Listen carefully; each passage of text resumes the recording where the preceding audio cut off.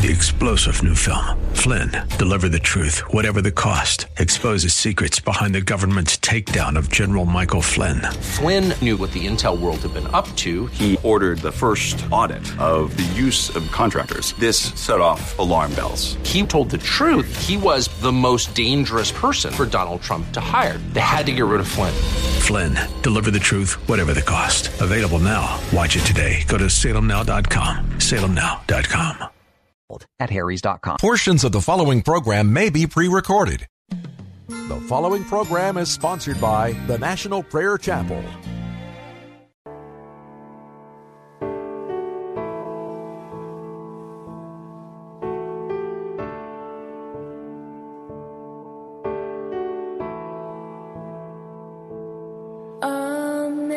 Amazing grace, how sweet the sound that saved a wretch like me.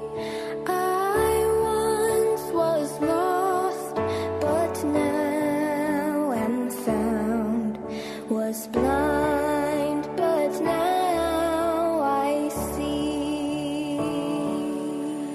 Was grace that taught my heart to fear, and grace my fears relieved. How precious did that grace appear the hour I first believed. My chains are gone, I've been set free. My God, my Savior has ransomed me, and like a flood His mercy reigns. Unending love, amazing grace.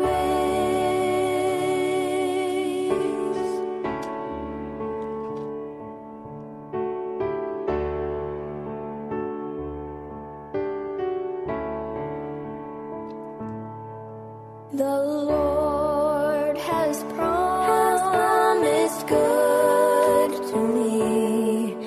His word, my hope secures. He will my shield and portion be, as long as life endures.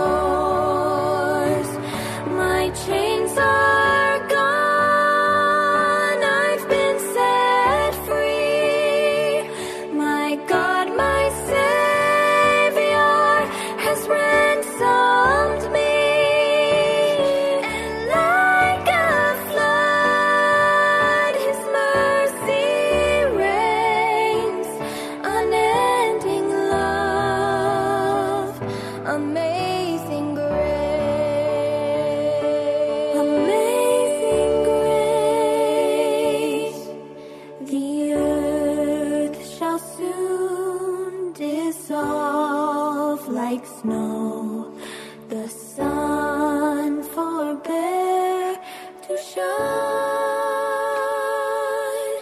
But God, who called me here below, will be forever mine.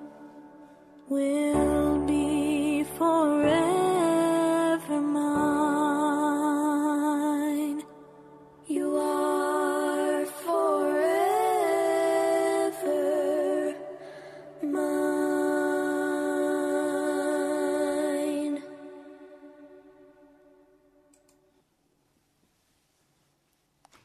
Every one of us is brought to the question, are we still in chains? And there comes that moment of truth when we finally are willing to fully deal with the question, can I enter into heaven as I am today. There comes time of great clarity. Everything in this culture, everything in the world is geared to prevent me from asking such questions. Every entertainment is offered. Every relationship is available. Every entertainment that I could ever desire on my cell phone or the internet, it's all available. The smorgasbord of the world is laid out before us. And at some point, we have to come to our senses and say, am I saved? And unfortunately, that question is often answered very quickly without facing reality.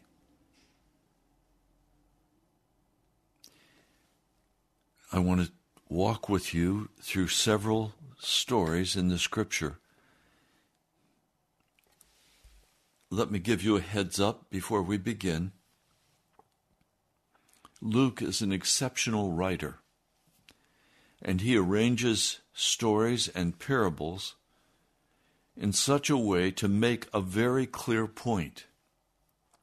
And so it's necessary often to read a whole portion of Luke and go back and look at how he connects one story with the next to determine what he is truly trying to say to us.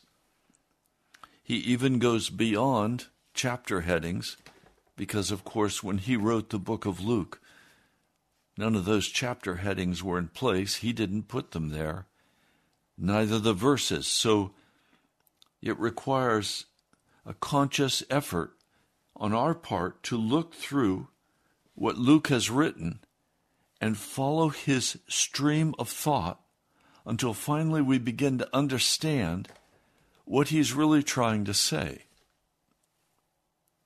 In Luke, the 17th chapter, he is talking about Sodom and Gomorrah. Jesus is telling the story, and then in verse 30 he says, "It will be just like this on the day the Son of Man is revealed.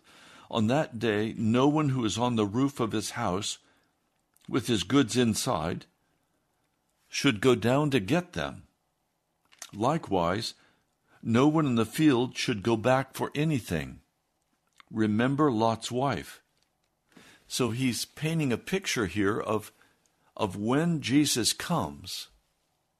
Don't try to scramble back to your house to grab your bug-out bag or to grab your car or some article of clothing. He's saying, no, greet the coming of Messiah with nothing but you, your heart. And then we're told by the Apostle Paul in Corinthians that in a moment, in the twinkling of an eye, we will be changed. And this mortal body will put on immortality. This is not fanciful. This is reality of what is going to come to us. He says, remember Lot's wife. Whoever tries to keep his life will lose it, and whoever loses his life will preserve it. I tell you that on that night 2 people will be in bed. One will be taken and the other left. In other words, the husband is going to go, or the wife is going to go, and the partner is not going to go. 2 women will be grinding grain together. One will be taken and the other left. Where, Lord? They ask. He replied, where there is a dead body, there the vultures will gather. He didn't answer the question they asked. Instead, he answered the question for what's going to happen to those who are left behind. They're going to be dead. They're going to be bodies. And the vultures will come and eat them. Now in chapter 18, he begins continuing this theme that he started in chapter 17. Jesus told his disciples a parable to show them that they should always pray and not give up. He said, in a certain town there was a judge who neither feared God nor cared about men. And there was a widow in that town who kept coming to him with a plea, "Grant me justice against my adversary." I want to tell you, that is the prayer we as Christians need to be crying out before the throne of God. Because we have an adversary, the devil, who like a roaring lion is going about seeking whom he may devour. And we ask Jesus to grant us justice against this adversary, this enemy that keeps coming and tripping us up with his temptations, adding sorrow upon sorrow, judgment upon judgment. For some time, verse 4, he refused, that is, the ungodly judge. But finally he said to himself, even though I don't fear God or care about men, yet because this widow keeps bothering me, I will see that she gets justice so that she won't eventually wear me out with her coming. And the Lord said, listen to what the unjust judge says. Now, this is not parable. This is direction from Jesus. And will not God bring about justice for his chosen ones who cry out to him day and night? Will he keep putting them off? I tell you, he will see that they get justice, and quickly. However, when the Son of Man comes, will he find faith on the earth? What is this about? There's a desperate necessity for us to pray and to continue praying, to constantly pray, to cry out to God for justice against our adversary, that we could be made righteous and be brought into the fullness of the kingdom of God. And then Jesus asks this terrifying question. When the Son of Man comes, will he find faith on the earth? In other words, he's telling us we are going to have to pray against the enemy, against our adversary. And we're going to have to grow in faith and confidence that God has heard our prayer and not walk in unbelief.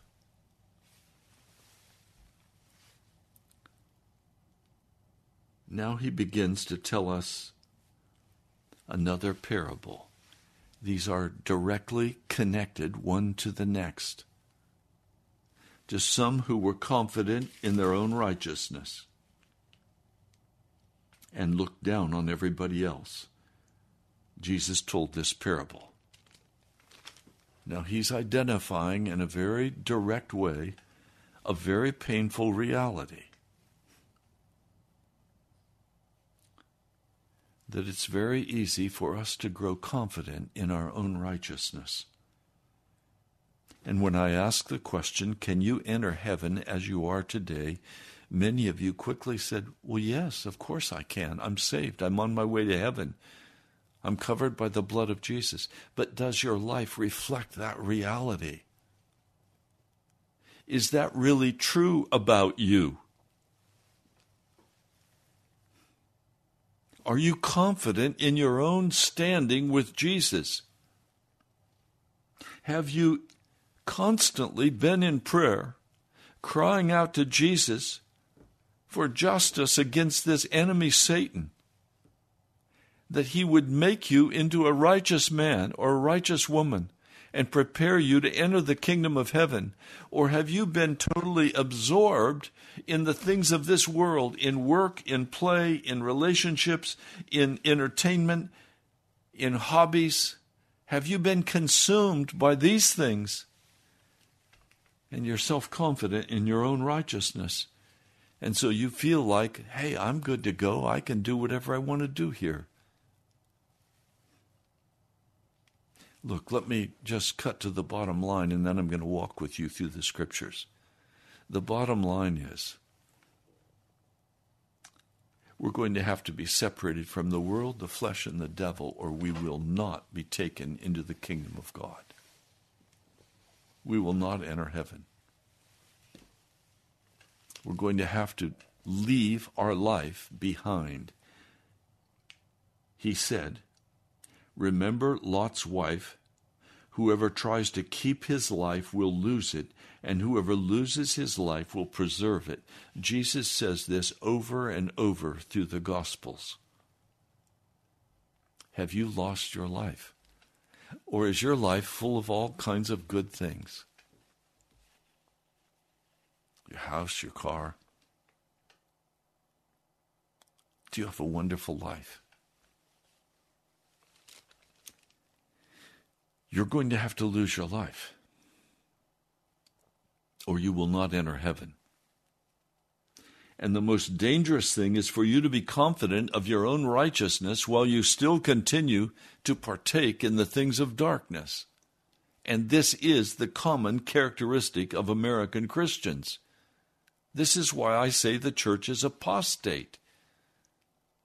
It's apostate because it is comfortable sitting down at the devil's table and feasting with the witch of Endor, and still claiming, "Oh, I'm the Lord's anointed. I'm good to go." No, you're not. Not if you haven't lost your life.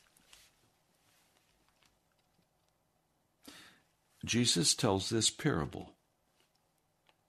2 men went up to the temple to pray.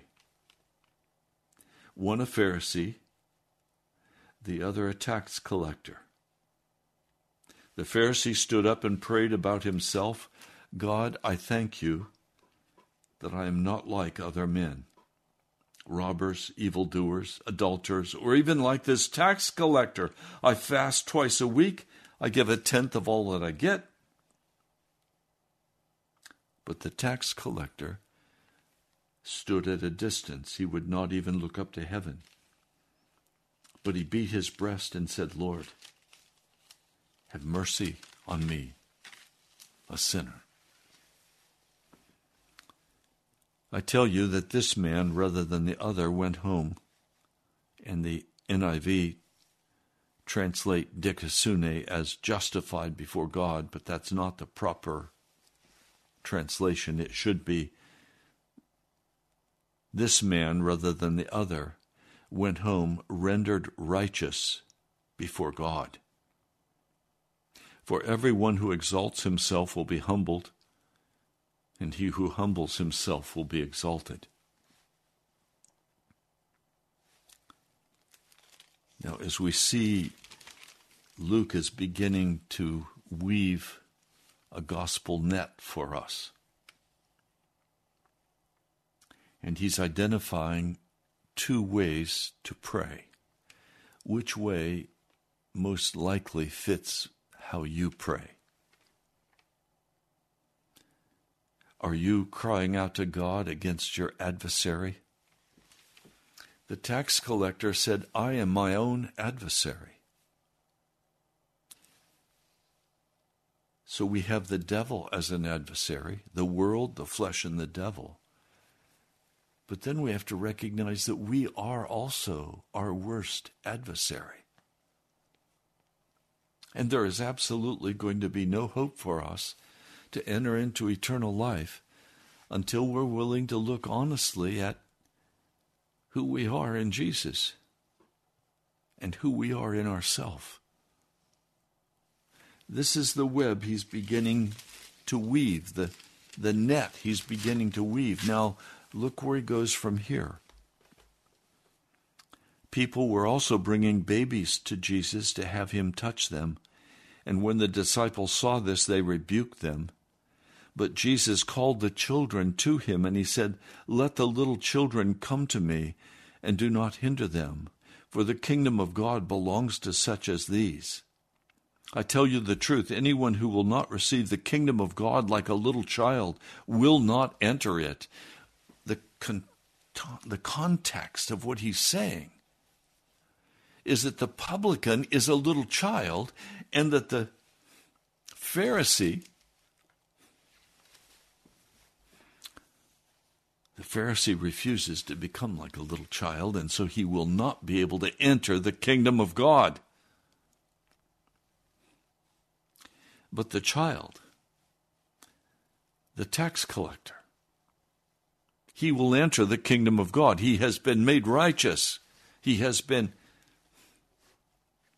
justified. He has been rendered righteous. That's what the word literally means in the Greek. Dikasune. That's the root. To be rendered, to be made righteous.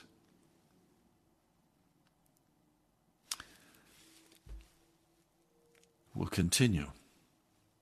A certain ruler asked him, "Good teacher, what must I do to inherit eternal life?"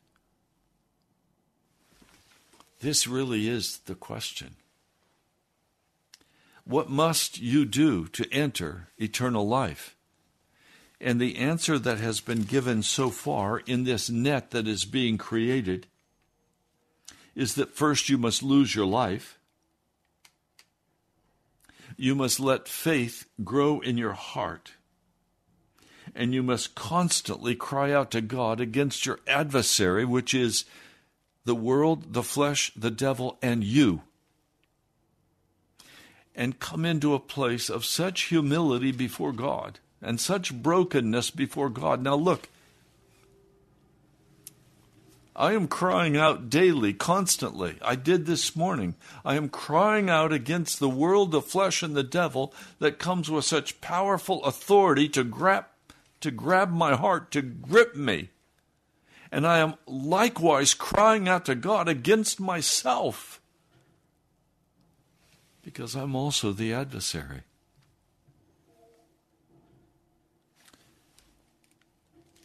I cannot be confident in my own righteousness. And Brother Luke is trying to say to us,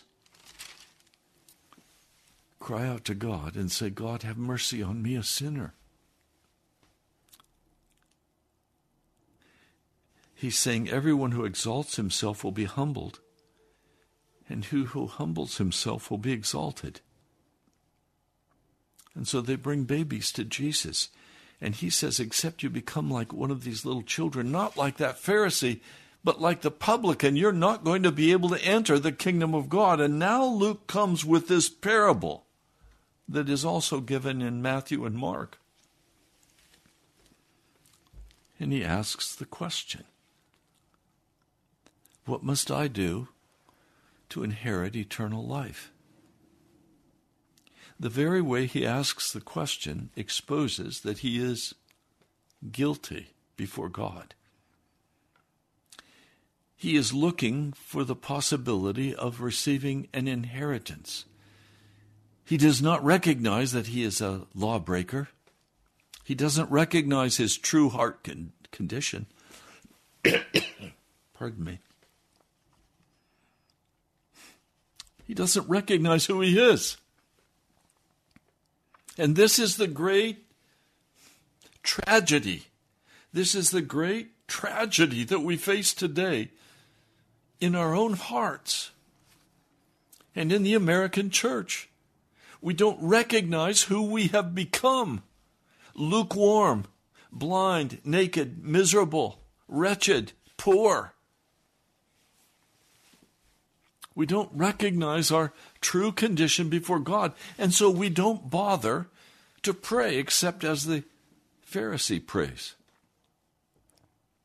Thanking God for our family and thanking God for all of his blessings and thanking God and praising him and saying, I love you, Jesus. And then off we go to our worldly pursuits. Total hypocrites. I hear no weeping. I hear no travail and groaning in the church today. Do you? Do you hear it in your own life and your own heart? Do you groan and travail before God in your prayer closet? Or do you even have a prayer closet? Or do you go to your prayers and just Bless me, bless my family, bless this person, convert that one, turn that one back to you, Jesus. Do this, do that. And we hit Jesus with our to-do list. Where's the publican's prayer?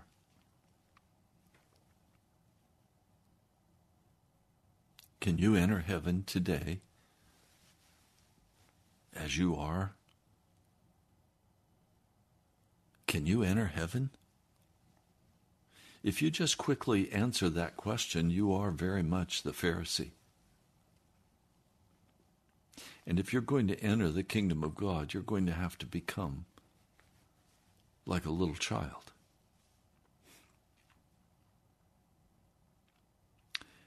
I'm very concerned. I'm desperately concerned about my own heart and about your heart. There's no room for arrogance or pride before Jesus.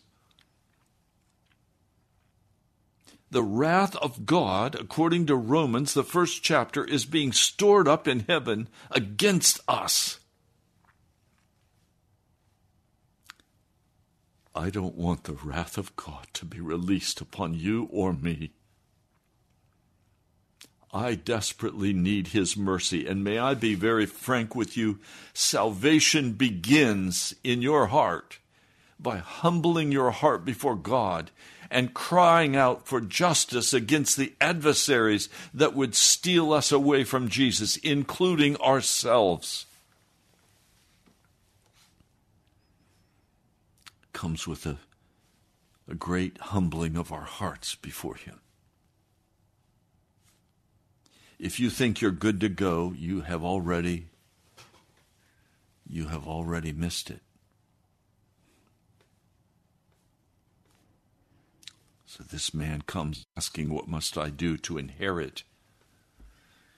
No, the kingdom of God is not something we inherit because we're in the family line.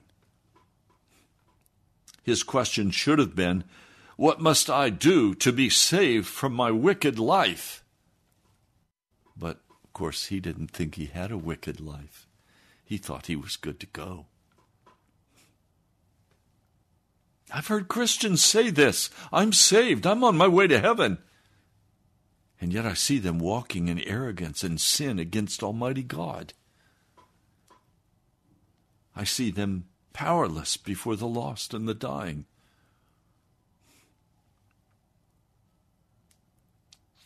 We're going to have to become a great deal more humble before Almighty God if we're going to enter into His kingdom.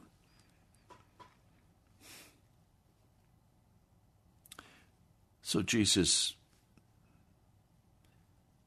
answers his question by saying, why do you call me good? Well, what's he mean? Well, mister, you think you're good. You think you're good to go. And you're just asking for a little inheritance assurance that, okay, when you die, you're going to receive the kingdom of God. And Jesus is going to have to strip off that arrogance and let this man see that, in fact, he is a commandment breaker. The first commandment, the 10th commandment. He's going to have to see that he is a commandment breaker. Now, let me be very clear with you, in case you have the question. This is for the giraffes. You cannot be saved by keeping the commandments of God. Righteousness has come to us from another source, but that will require dying and being born from above, being born again. So no, you can't be saved by works. It's going to take a very different kind of righteousness for you to be saved. And then he says, you know the commandments. Do not commit adultery. Do not murder. Do not steal. Do not give false testimony. Honor your father and your mother. And he quickly answers, all these I've kept since I was a boy. Hey, I'm good to go. I'm saved. I just want to make sure that my name's on the list for the inheritance so that when the will is read, I receive what I'm due. Well, he's due hell. He's not due heaven, but he doesn't know that. And the message to the Laodicea church says Laodicea is due to be vomited out of Jesus' mouth. They are not due for heaven, they are due for hell. And yet they think they are righteous. Drives me crazy. And I am fighting against me also. I'm saying, Lord, I'm crying out for you for justice against me. Because I too am far too comfortable.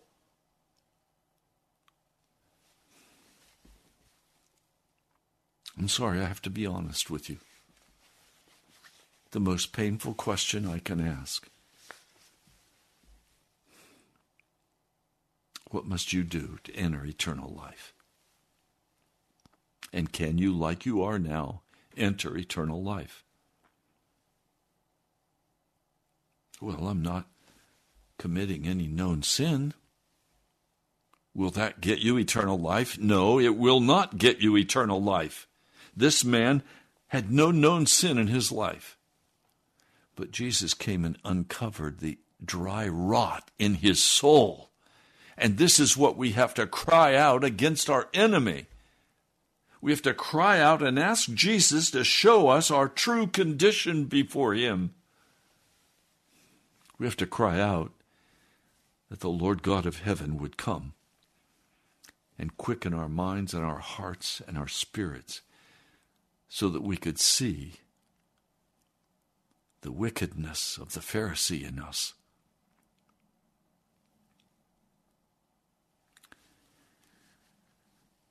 Well,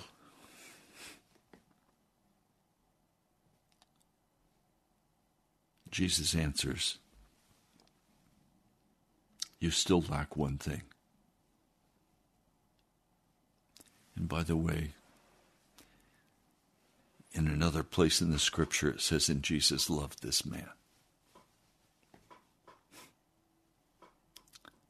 I want you to hear that today. I'm not condemning you. Your own heart will condemn you. I want you to hear that Jesus loves you. And that heaven does not come by works or by the law. It comes by mercy. It comes by grace. As the Lord God of heaven makes us righteous. It is a divine work, a supernatural work that he comes and does in us. But until we recognize that it must be done and that we must die to ourselves, we have not a chance of going to heaven. We can be very religious. This Pharisee was very religious. This rich young ruler is very religious. Keeps all the commandments that he knows. But he's hellbound.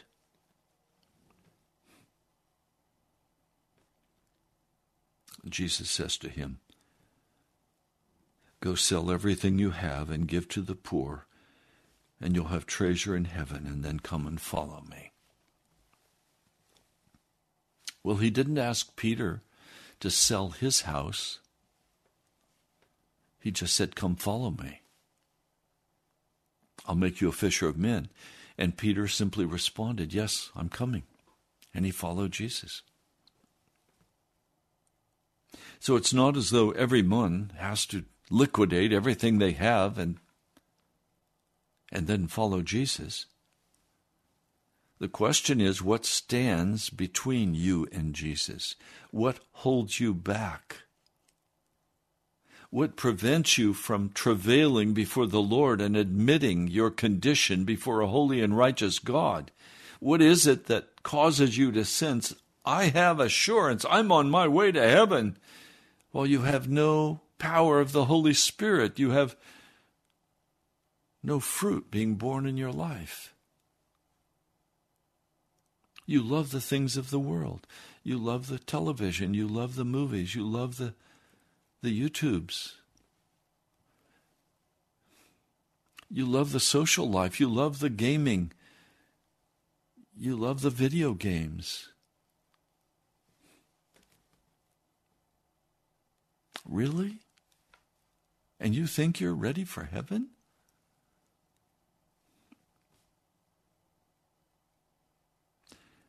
Jesus asked this man to come and be his disciple. He's saying the same to you today. Come and follow me.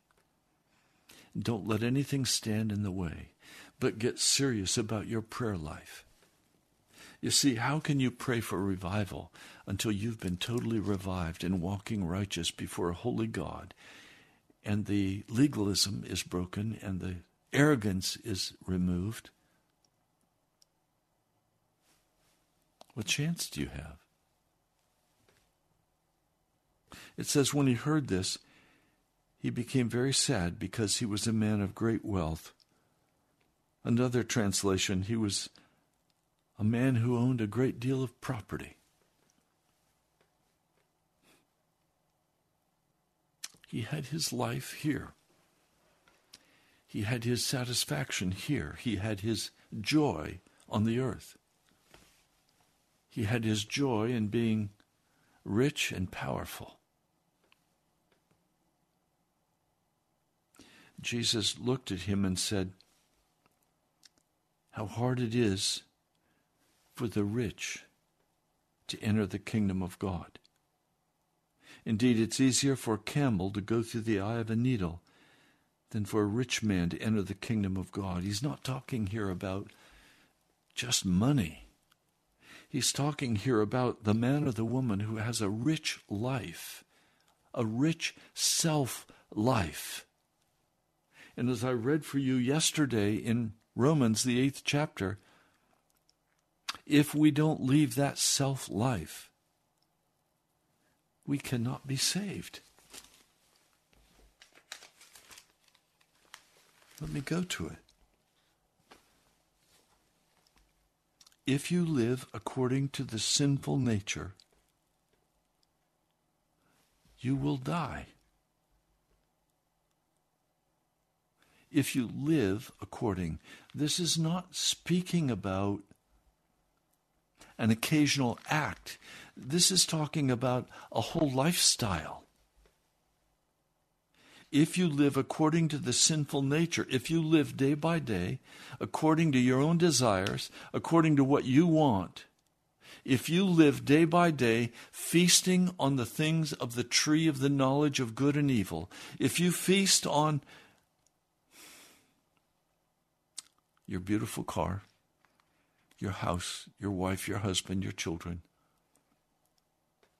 your entertainment, your alcohol, your drugs, your fornication, your pornography, if you feast on the things of darkness, you will die. But if by the Spirit you put to death the misdeeds of the body, you will live. Not if you put to death the misdeeds of the body by the law, but by the Spirit. He's talking about something that goes on inside of your soul, where you make the decision that you are no longer going to walk in obedience, even to your own heart. I have, through the years, loved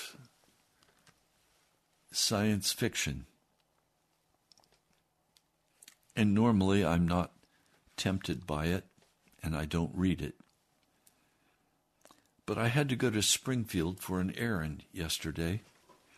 When I finished that errand, I thought, you know what? I'll go over to the Springfield Barnes & Noble and I'll have a coffee. And then in the back of my mind, I said, you know what? It wouldn't hurt to check out my favorite author. And as soon as I said that, I was in trouble.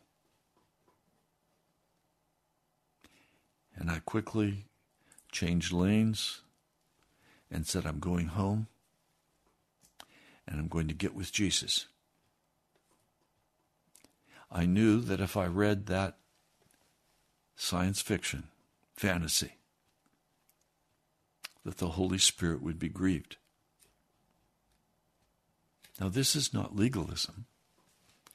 This is knowing in the Spirit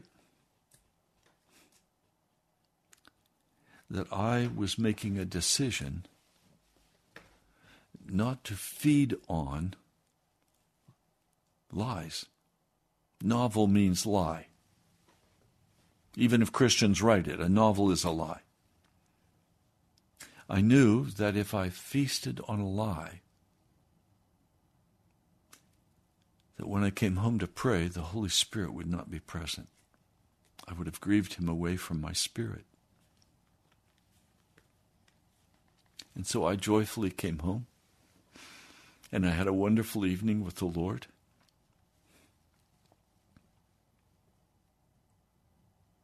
You understand what I'm saying to you today? If by the Spirit you put to death the misdeeds of the body, you will live. Because those who are led by the Spirit of God are sons of God. For you did not receive a spirit that makes you a slave again to fear, but you received the spirit of sonship. Now the question is, are you willing to take a position against yourself and cry out to the Lord to make you fully aware of your true condition before a holy and righteous God, and not say to yourself, well, I've been good. I've done what I thought I should do. And yet you're without power. Revival is not going to come to you or to America until there are men and women who are willing to lay their lives down, to give up their lives, their dreams, their ambitions, their desires, and seek the desires of Jesus and the Holy Spirit. Will the Lord find faith when he comes on the earth? Will he find a people who have left behind the things of the world, the flesh, and themselves, who will cry out without stopping, who will intercede, who will tarry before God, who will tremble before Almighty God? Conviction will not just come to you out of the blue sky. Conviction comes as we begin to think about what we daily do, what we daily feast on, what we daily bring into our heart and into our mind and into our flesh.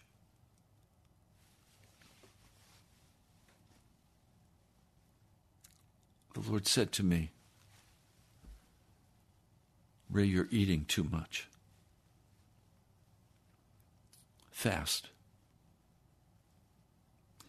Well, I had to confess he was right. I was enjoying my food too much.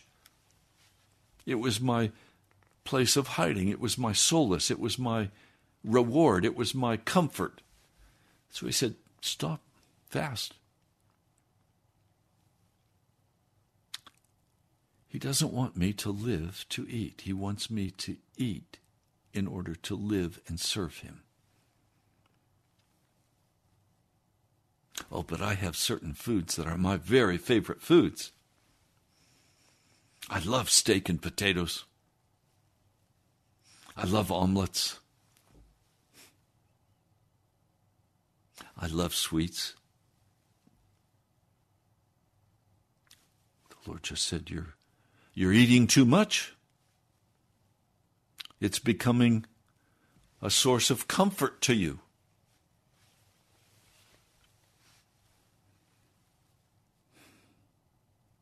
We have to deal with these issues. Listen to what happens.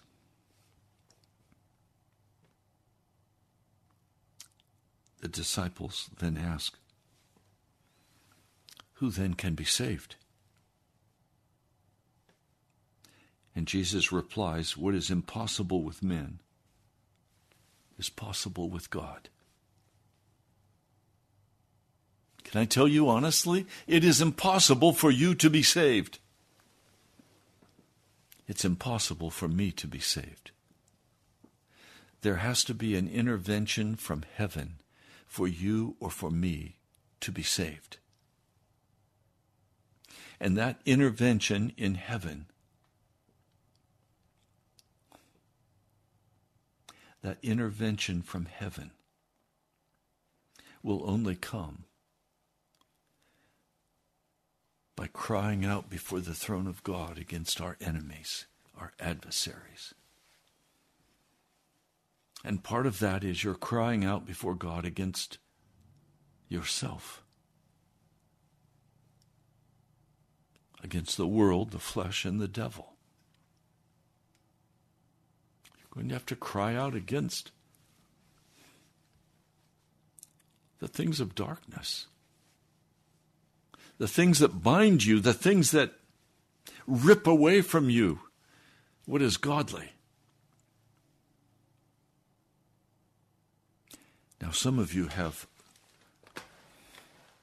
long-term rituals and habits that you don't even think about. You just do them. Hey, Wednesday we're going to go do this. Tuesday we're going to do this. Favorite places to go and things to do. All of those have to be pulled back and carefully examined and ask, is this one of my adversaries, Lord, that causes me to not respond to your Holy Spirit? That causes me to be hard of heart? That causes me to be unconscious?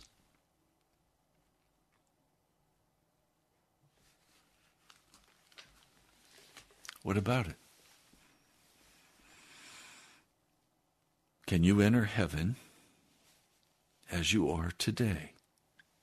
Be careful how you answer.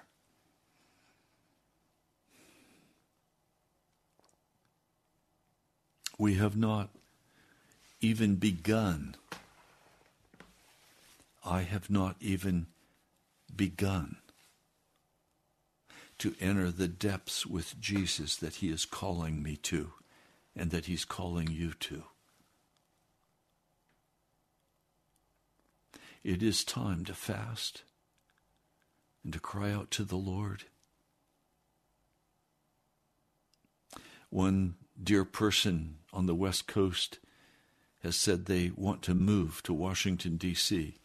to be a part of the National Prayer Chapel so that they can join with others who are constantly praying and crying out to God. It will require the letting go of a whole lifetime of friends and family. My heart is cheered by such conviction.